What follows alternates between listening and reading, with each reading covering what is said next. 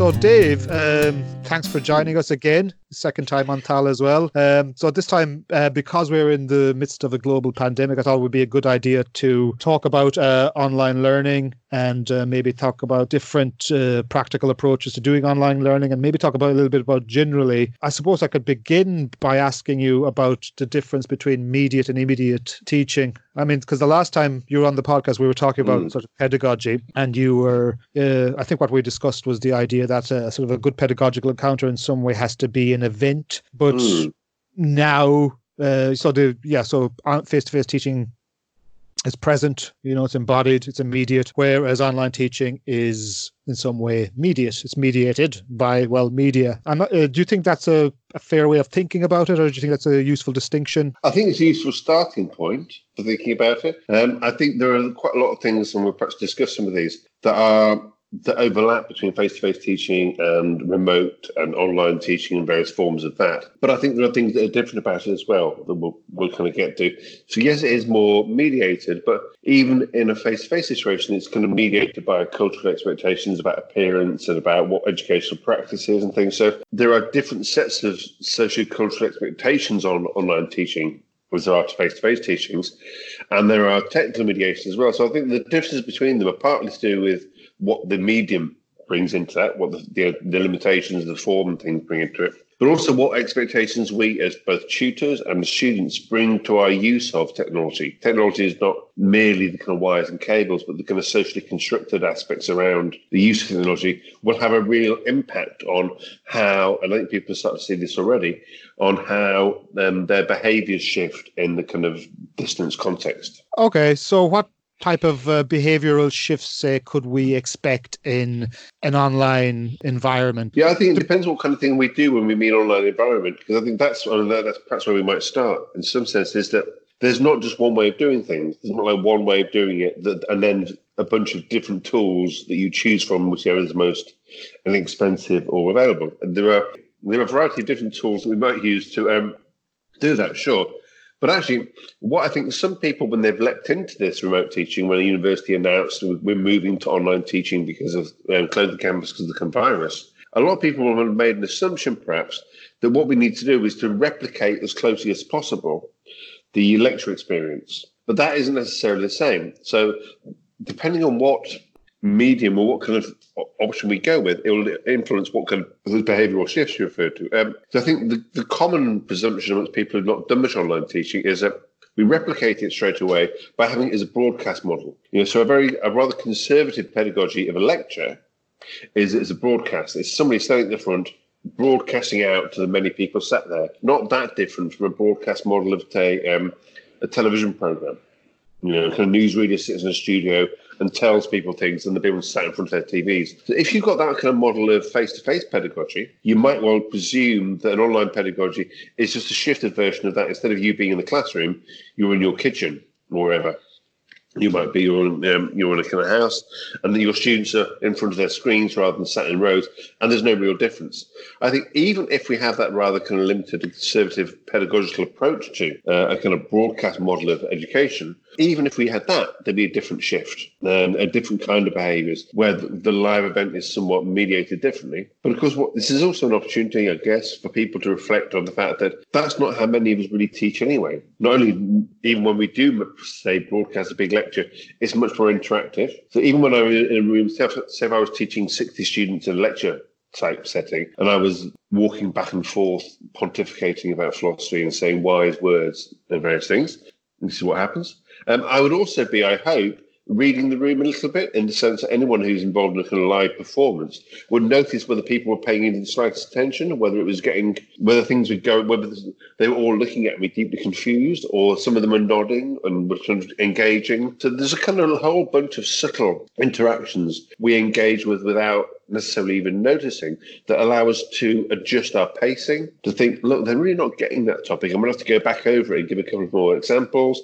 Even so, therefore, when you're just doing a lecture, there's all that stuff that is happening in a face-to-face context is taken out in an online context. So when I've done the past online broadcast type lecture models, sometimes when I've been traveling, my previous institution, I would go back and still teach my class while I was away.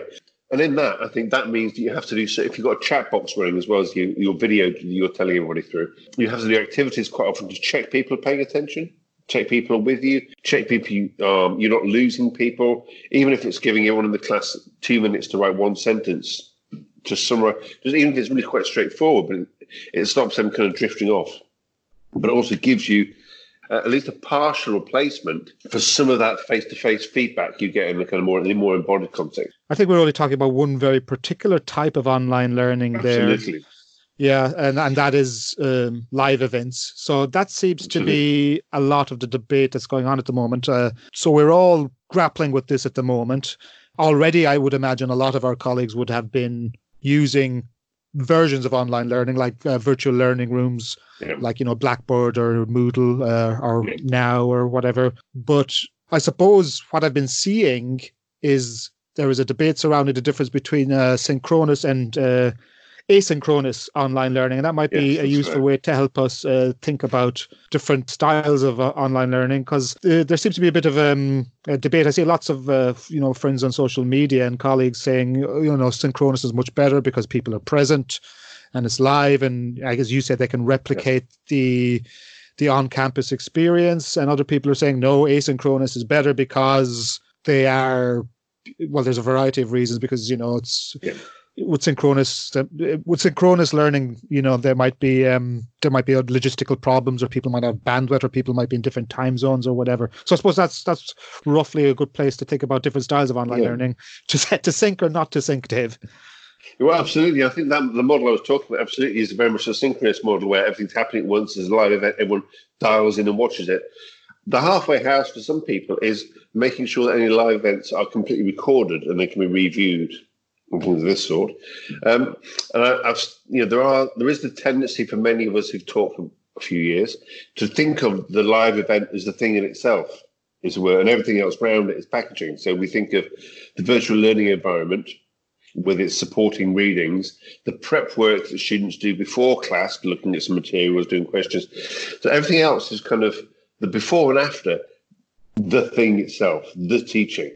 So we end up with this kind of philosophic, this kind of ontological distinction, if you want, between the teaching itself, the live thing, and then all the peripheral stuff which supports that and makes that more valuable. And I think anyone who's really thinks a lot about how people learn finds that problematic anyway. But thinking about it in this context helps us think that it's much more problematic. So we may want to think that we may want to have a synchronous element within our practice for some students, but we need to take into account that it won't always work. It won't always work for people and all those things. And one of the other things that's useful about asynchronous learning that I've certainly found, where it isn't a live event, where you put a set of materials up and people interact with them in a variety of ways. So I guess an example of this asynchronous thing would be a chat forum where people go and post on it over 48 hours. So like a discussion board or something like that? Yeah, a discussion board rather than the live chat. So a synchronous live chat, everyone's talking in the 1 hour slot. Whereas an asynchronous version would be, I'd say, an old-fashioned discussion board. But that allows people time to go and think. It allows people in different time zones to access it in different ways. There are a lot of benefits to that. And I've seen also mentioned on social media and the like yourself, people worrying about students' anxiety, and that this is a very stressful time for lots of people. So there might be times when they're not feeling up to engaging. If their only chance to learn the thing is that 1 hour a week, and that's an hour they're not having a great hour, then they've lost it. Also, people are, because of things like closure of schools, changes of services, people have different and complex caring responsibilities. So they might normally be free at Monday on 2 o'clock. All of a sudden, they've got a child at home, they've got a relative who they need to provide food to and drive to, whatever it might be. So we can't necessarily rely on the live event in all sorts of sort of external ways that are unique to the situation. So I think it might be arguable that we might still have some hankering after a live event, and there might be some benefits to that. But that needs to be part of a kind of broader strategy for the program, of course, for whatever kind of learning would happen. And not to think that if someone doesn't make the live event, they miss the thing itself, the main thing. So the asynchronous things you can do is partly about things like discussion boards. But if you can still have things like bits of video, they just don't have to be live. There's nothing stopping people up to their homes from making a whole series of short 5-minute bits of video and place them on the Moodle, Blackboard, whatever, VLE site that you're using. And that also allows people who've got rather limited bandwidth to just access the elements they want to. Or download later, yeah. Absolutely. Or maybe if they're in a position where they've got a bunch of Wi-Fi, they can download those files. And then if they're off-site later or on at another different location, or whatever it might be, they've then got that to look at. So I think it's about thinking, how can we kind of bring some of the benefits of that live event, like a short bit of video, and link it then with sort of asynchronous things where people have to all make a response to two of the points in the short video over a 48-hour period. And then the tutor can kind of hold back on that and then write some kind of response to it and set some more tasks. So in your experience then, what do you think would be good examples of asynchronous online learning? Well, I think the problem many of us worry about is having the students be too passive in online learning generally. And it looks like basically we just dump stuff into their brains via the internet.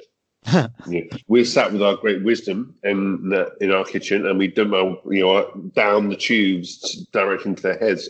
And most of us really on reflection think that doesn't ever happen. It's not how I learn. I've been trying to learn Spanish like that for about 10 years. And I still speak both. So I only really learn it when I'm actually forced to engage in the more challenging, painful work of talking to people in Spanish. Things. So we know that there's lots of evidence about kind of how active learning operates and how effective that is in lots of ways. So I think what we want to do is to find activities which aren't just giving students things to read, aren't just giving them things to watch, but making them not only just do stuff, but engage with either ourselves or with each other. I think one of the great concerns at the moment for people who are kind of self-isolating in a way is the sense of isolation. So I think what would work well in the current context is getting students to talk to each other, giving students tasks, asynchronous tasks, saying, by next Wednesday, I would like this group to prepare a PowerPoint with audio recording over the top, whatever. I would like this group to prepare that. And the group has to communicate with each other using whatever tools, be it WhatsApp, be it Microsoft Teams or whatever it might be, to produce a bit of content. They can put it on Google Drive and all share it and edit it collectively, edit it at the same time. But that, I think, gives them a connection with each other, and then it also gives them an output for the other students to watch and view. So you could easily, if you're doing, just thinking of some of the work you and I are involved in, students who are studying philosophy, you could give them a journal article, a bunch of third-year students, and say, look, there's 9 pages of this, there's 9 groups of 3 students. I want you to prepare a kind of a summary of that page. What are they talking about in this? What's going on? And I'll give them some options around how to produce it, some bits of audio, some bits of PowerPoint, whatever. And then at the end of that, the group has got a whole summary of the whole piece that they've all collectively produced as a team. So I think you can almost end up with kind of, especially if it's unassessed and therefore it doesn't feel like high stakes, you've got some sense in which they all feel they're kind of doing something collectively that's of value that they all get to benefit from retaining at the end, rather than just make work, just making work up because you don't know what else to do. Yes, so it sounds like some good Deweyan pedagogy there, that the best form of learning is task-based learning. Yeah, absolutely. And I think also the thing about that is that one of the problems of asynchronous learning for some people is that it's too open. And just access stuff when you feel like it, have a bit of a look when you think, maybe make a couple of comments. It doesn't feel very structured.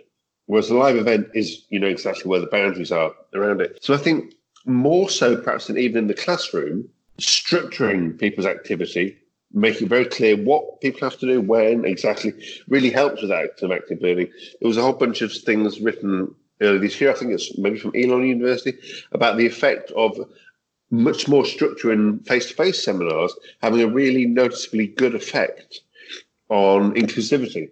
That people tend to close various attainment gaps when you structured seminar activities in classrooms much more.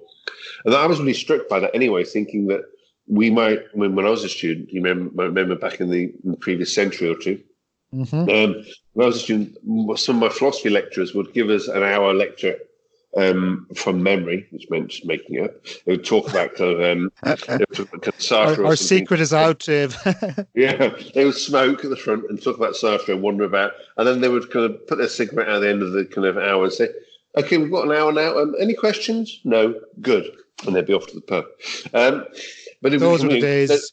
Yeah, you can't get away with such a, there's a lot of smoking in the classroom. But even now, I think there's still some tutors in some university contexts who would have adopted a similar approach to seminars. So we've all done the reading, what do you think? Rather than having much more structure. So I think many of us were trying to encourage colleagues to use more structure in seminars in a face-to-face context anyway. And people can argue about how much of that is too much. Some tutors thought it was an acceptable insult, I think, to say, refer to that kind of activity as too much like school. It's too schooly. I'm not sure that's actually the insult you think it is. Well, it's I suppose, David, it's the old fear of rote learning as not really useful for generating productive learning encounters. Yeah, absolutely. In a sense, you would want the very structured, say, seminar activities to also have lots of opportunity for being creative and would not, in a sense, be, in many ways, wouldn't be rote learning. And that they'd be about kind of it being student-led a lot of the time. But us having more, so the kind of work I've been doing more recently has been having slightly more structure to those, like to allow everybody's voice to be heard in a variety of ways, and everyone to understand what it is they're meant to be doing and things. So when we move that to online, I think we can see how the benefit of it. And certainly my experience of online teaching has been that students will eventually all join in. Sometimes they're very quiet initially. You have a group where nobody engages for ages. But I think the more structure you can place into interactive activities, the more you get engagement.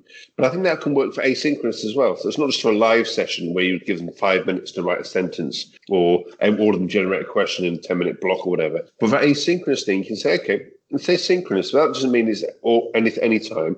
You might say, really, this is going to be a 3-day activity. It's actually going to take you an hour or 2 hours.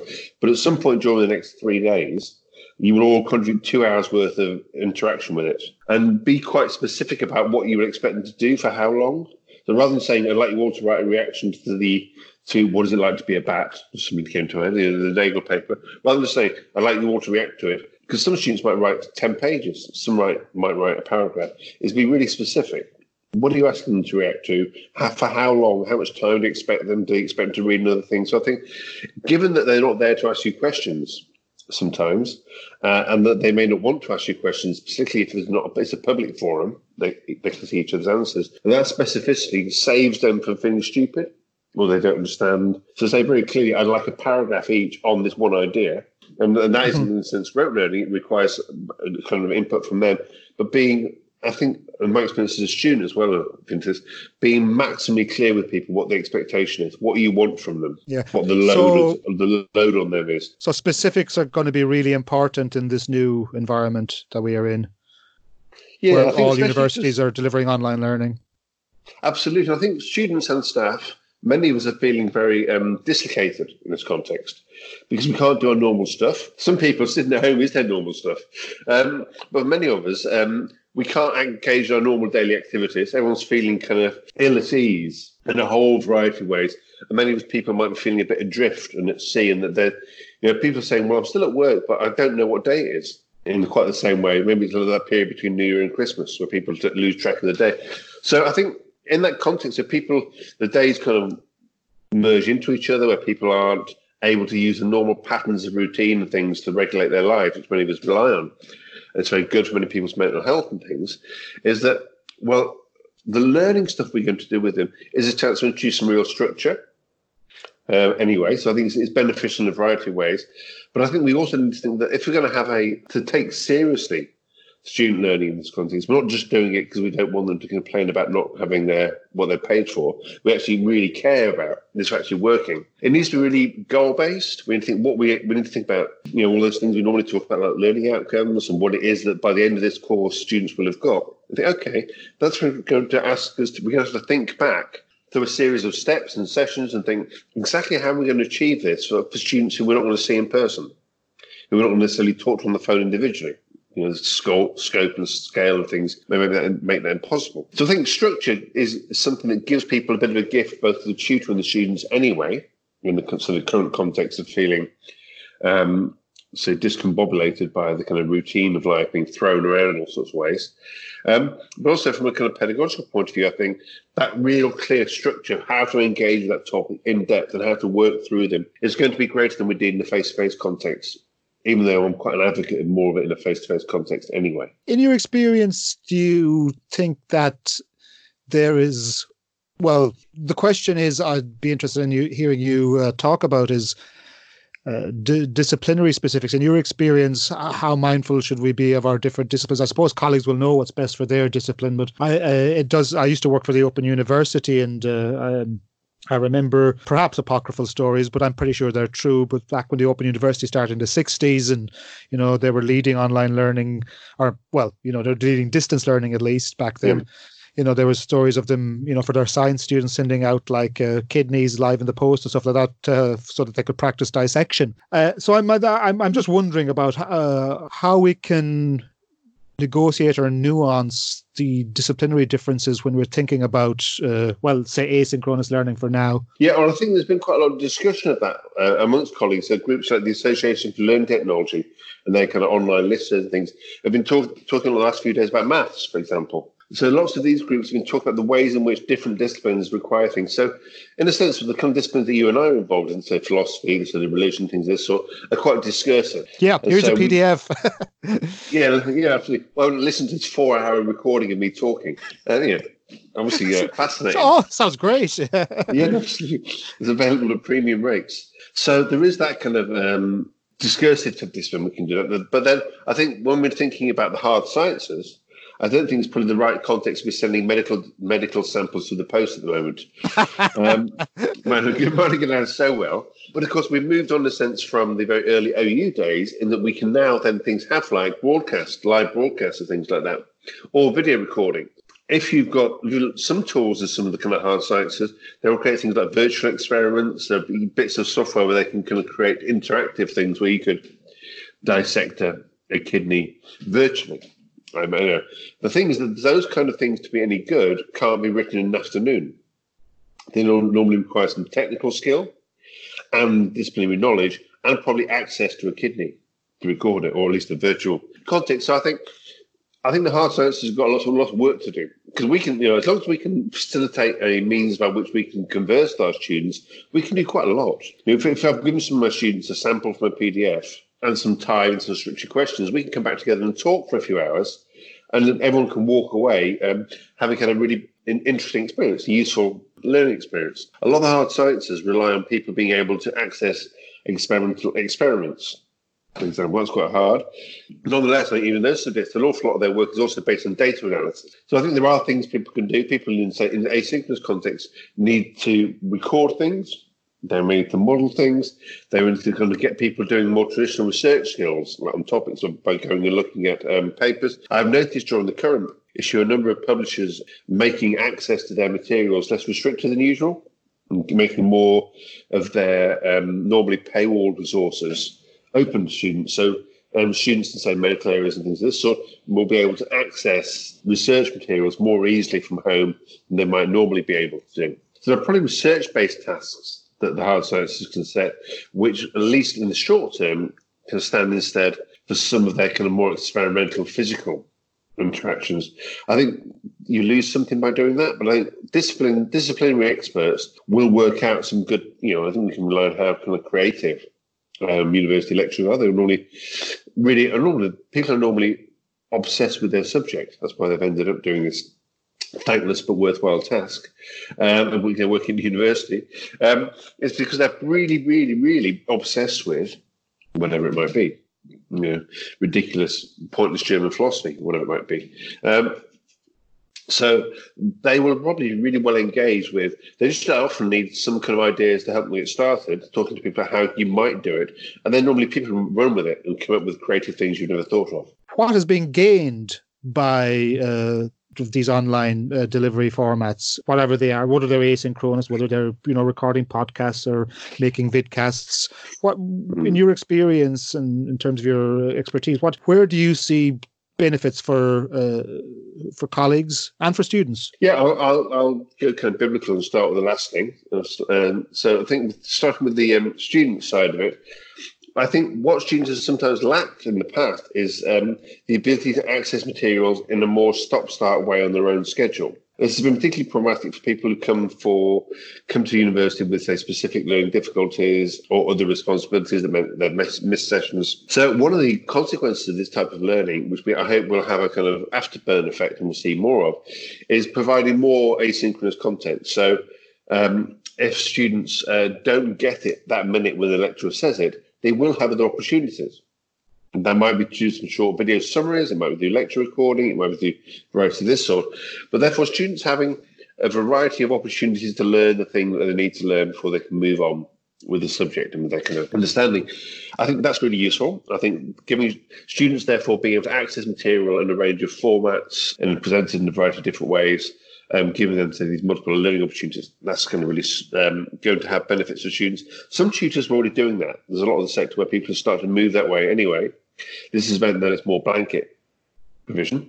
For staff, thinking about that, I know I've been aware that many university staff are really anxious during this period, not merely just because of kind of health concerns and things of this sort, but also about what will this mean for the future of universities and the future of me as a teacher. Will we start to sort of close university campuses down anyway to save money, sell off buildings in high value locations, and we will have to teach from our kitchens forever? I don't see holographs, David. Holographs.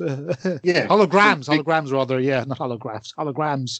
Yes, weird holograms. It oddly kind of seems oddly pointless. When you can, I can't see what the benefit of a video is. But anyway, that's been a lack of imagination on my part.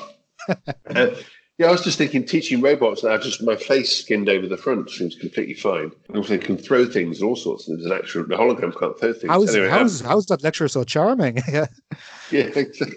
This is a bit of software, it's a subroutine. But I think people are concerned about that. What I think is interesting is what people are learning at the moment. I think a lot of people are having to learn a lot really fast, finding it really challenging. I think some universities are probably doing better than others at supporting those colleagues with tools and online training and online resources and things. A lot of people, I think, will find through necessity that they are reconsidering how they teach anyway. So maybe when people go back to face-to-face teaching, I think there's lots of reasons why people will go back to face-to-face teaching when it's available. Because I think the actual live event or bit of it is partly what lots of people do. There are lots of ways people could have done online learning instead of physically going to universities, and they're still going. Students still want to physically move to a different city and be in the room with someone who's as madly passionate about their subject as they are. That's something that really appealed. The idea of that is really kind of powerful and resonant with them. One can sit in kind of conversation with them. So I think there is that. But also, I think it will allow staff to consider, if I've got to deliver learning about various topics, is the face-to-face environment always the best way for everything? So rather than seeing all the other elements of the learning experience, we call that, as just padding around the thing itself, the live delivery, they might start to think actually that the various components all have different roles to play. So the bit of video recording, some interactive online activities in the Moodle site, or whatever it might be, and the live experience all have equal value and are not just kind of padding to them standing up and talking. Sure. So staff might get, and also hopefully at least some staff will get more competence with those things and start to find. And I think this often happens with kind of creative, intelligent people, is that they suddenly start using things in ways they weren't designed to be used. So you will see a lot of people kind of using online learning tools in ways that their creators didn't imagine they might use in that way. And I think that will be interesting to see what kind of lecturers, how much they start to mess about with, in a sense. I think most of us have been involved with technology a long time, have learned most of what we've learned through messing about with stuff and trying to break it, and then seeing if we can put it back together again. So I think we will see a lot of that with the kind of standard tools, people pushing the limits of what they can do, or just using them in different ways. Yeah, I suppose in terms of that's the benefits. I suppose in terms of they're the pros. In terms of the cons, I suppose what strikes me as quite commonsensical. I mean, there could be logistical problems around scheduling. There could be, sort of online learning, whether synchronous or asynchronous, to limit social interaction among students. I suppose, well, this might be a useful segue to talk about more synchronous forms of online learning, but student motivation might be difficult to gauge. As you said already, when you're in a class, you can you can always pick out the person who's looking at their crotch while clearly on their telephone, or people are fidgeting or getting bored or whatever. Yeah, absolutely. So I think there are a number of real dangers and risks about doing this. Why we haven't, some of the reasons we haven't already just all given up anyway and moved to online. If it was that good, we'd have done it anyway. So I think what a lot of us get from being on a university campus is we get a social interaction, a level of social interaction that's really important. I think, like many other people, I really like going to work. I like Jesus. Obviously, I'm not going there for free. Don't let that out. But there are bits that I like a bit, so I don't know. But the one thing I do like is the social interaction. I think people often don't admit how much they like knowing the people who work in all elements of the institution and having relationships with them and talking to them. And of course, the traditional British way of that is using the opportunity to complain about everything with a whole range of people all day long. And so the opportunity, losing that is disastrous. How can you complain to the security staff and then the shop staff and the library staff about how awful it is to be there?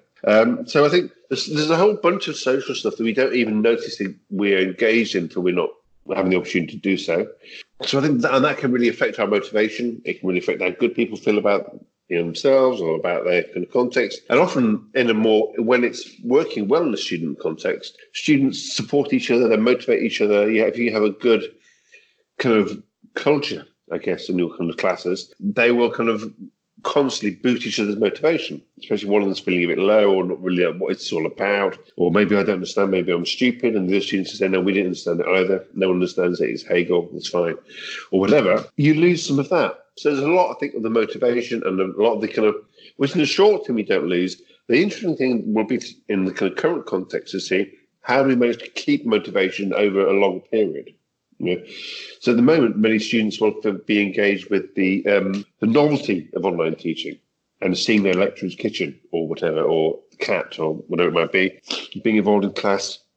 But I think over time, we're going to have to struggle to think, how can we keep students' motivation up? How can we keep students engaged over a period of time? And I think that's going to be challenging. I think that often will be around a mix of synchronous and asynchronous. So I think one of the benefits of the synchronous aspect, the live event aspect, is it's set time and a set day. Yes, that's hard for students with time zones and with other issues, but at least having some of those in it allows us to kind of provide some sort of ongoing, forward-looking kind of routine.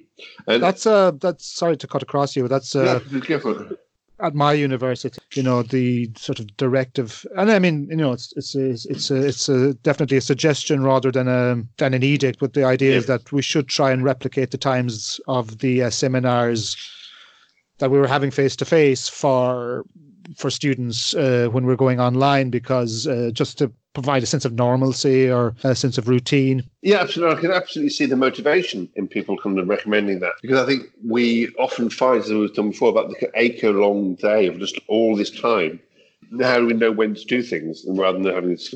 And many of us now, students to an extent, certainly staff, will live by their kind of online calendar. It'll tell them when to do what when. And without that, it can be a bit kind of, this is a phrase used earlier, a bit adrift. So I think that for synchronous things, with them, we can start to mitigate some of those difficulties by having some regularity. That, as I said, has limits with students in different time zones, students who have other responsibilities, and students for whom the world has changed vastly recently, and so what was possible earlier in terms of days and time is no longer kind of feasible. But I think also the asynchronous learning materials that we produce can still have some regularity and routine to them. And that's why I talked about them not being excessively open, but time-bounded. And so if you give them 3 days to do an activity, or by tomorrow afternoon, everybody's made a short contribution, and then say, we'll be releasing the group's different artifacts you've all produced at this time, they'll be available afterwards, but you can have a kind of live event that if you miss it, doesn't matter that much. Go on. No, I was just kind of reflecting what you're saying about what the kind of other risks were about students and staff feeling in this kind of context that goes on. A lack of motivation, lack of kind of, if starting to feel kind of aimless or pointless and things. I think that's where the structure matters, but it might be about building in things that are slightly different. So you might say, okay, this is the model we're going to have most weeks. We're going to have a short synchronous lecture session or whatever, or a live chat discussion, and then we're going to leave a discussion board up for 48 hours. Here's the reading, here are the 4 questions, and then the tutor's going to provide a response to everything you all said on Wednesday afternoon, and you can look at it afterwards. I think you could build a model like that, and you could do it every week, and that would provide a kind of a model. But also, you could try and build in something that it's kind of things to look forward to. And I think one thing that I think we might look forward to is lecturers at different universities, because we're all using virtual software that is largely interoperable, or we can make fine versions that are, is it might be an opportunity for people getting their colleagues and friends and things to give guest lectures. So say, okay, for the next 3 weeks, we're doing it like this. But in week 4, I'm getting this lecturer to come in from Nottingham-Trent, and they're going to talk to you about this, and I'll be talking to their students. So I think there might be opportunities for academics from different universities to work with different students. There might even be opportunities for students without the constraint of budgets. Without the constraints of budgets as well, David. Absolutely, you haven't got to put them on a train. You haven't got to put them in a 5-star hotel like philosophers normally demand, or whatever it might be. Absolutely. So there might be some kind of creative thoughts about thinking we can have some different things. It might be, so if we would say doing something else to some of the philosophy you teach, that we can have a discussion session between 2 members of staff live. The students get to watch, but it's also recorded.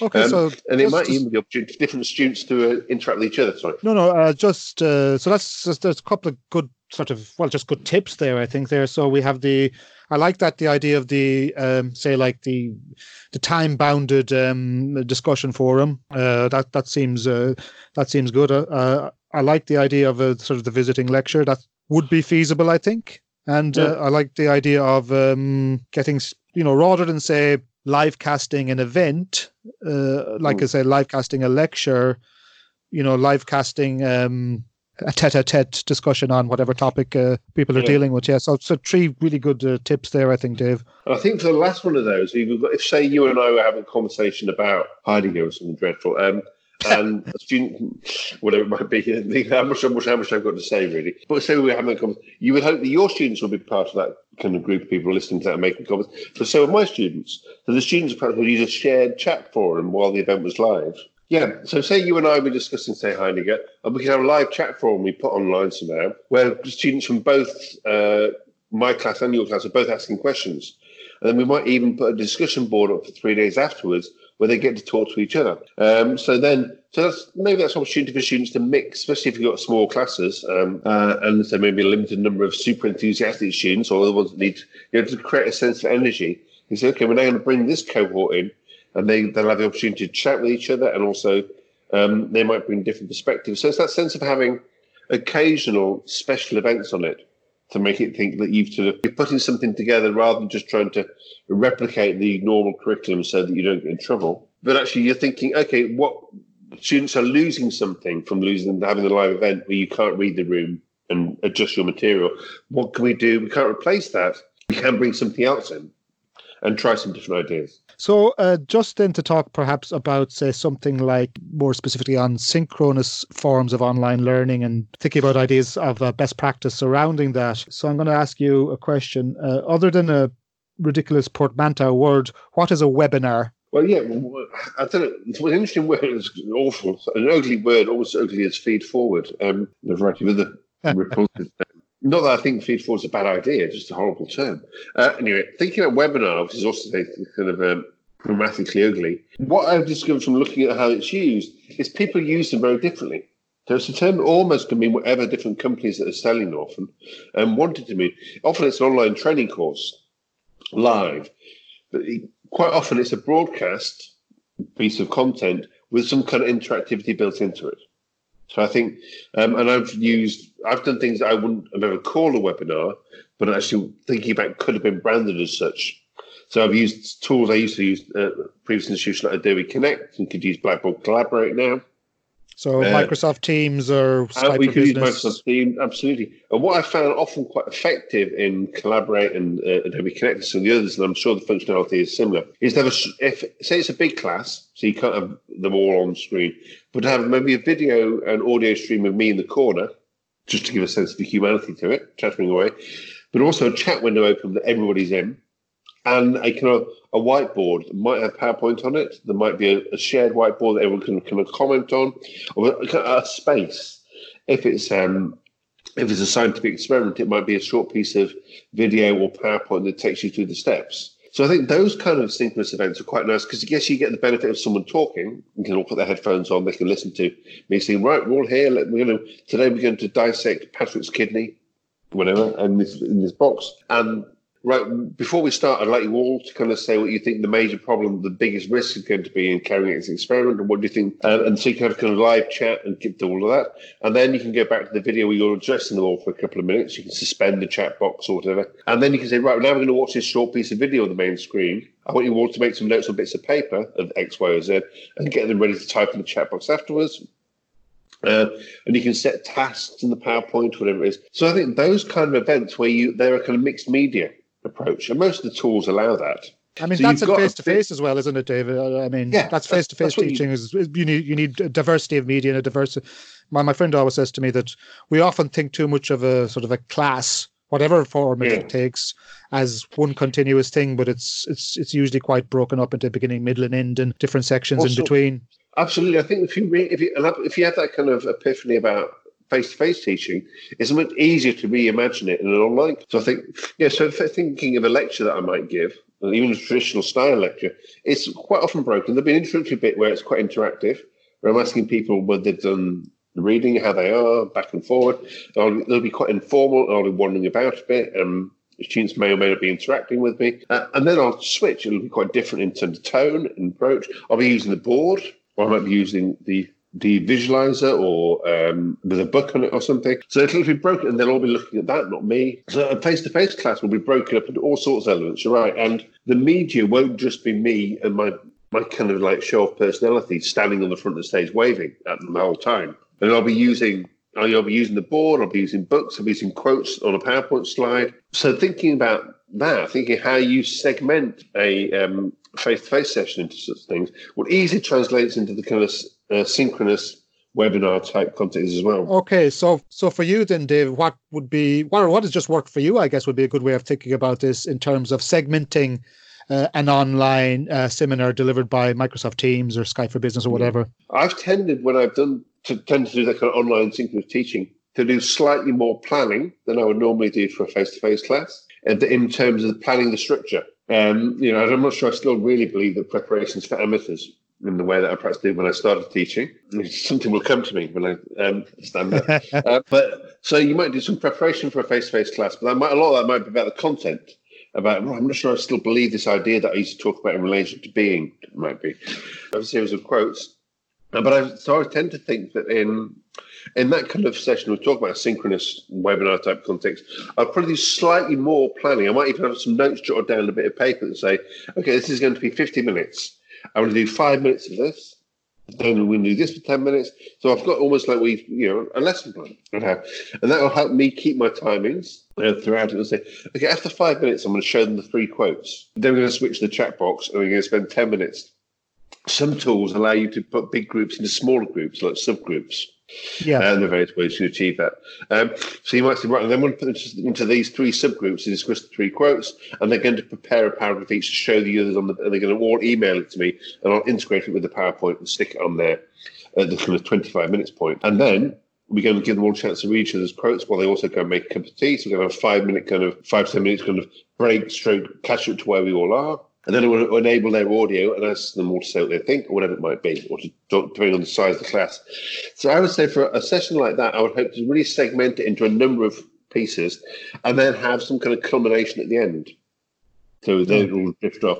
That culmination may be sort of my reflections on the work they've done and try and summarise some of that. And that might switch from more broadcast mode for the last 10 minutes, where I will sort of talk about, but also will tell them what's coming next, that I look forward to seeing the next Wednesday at whatever time it is, and previewing the next session and telling them what to be doing in the meantime. Saying, right, now you need to go back to look at the virtual learning environment, get back on Moodle, and you'll see I'll put some tasks on for you. And I think the interesting thing about asynchronous learning and tasks is that you may still want to have a sense of time by revealing them only at certain periods. You can do that. You can preset all that with Moodle, or you can just add them yourself at set times. So you might say, well, the materials for next week's class will be released tomorrow morning at 9. I'm not sure that introduces a massive sense of theatre and drama to the course, but depending on how amazing your materials are. But at least there's a kind of sense of pace and regularity again. So each week's classes, the Thursday at 9 is when the materials are released, and then you can start if you want to. So I think a session that's split in those kind of ways gives students a sense of what's going on and not just feeling like they're staring at the screen while you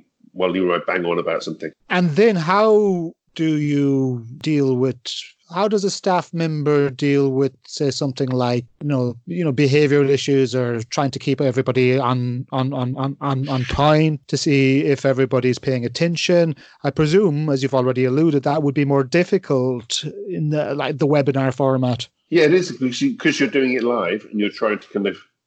And often for staff, it's not something they're used to doing. Most tools will allow you to open a private chat message with the student at any one time. So you get to the student who was just dominating the discussion. Tone it down a bit, yeah.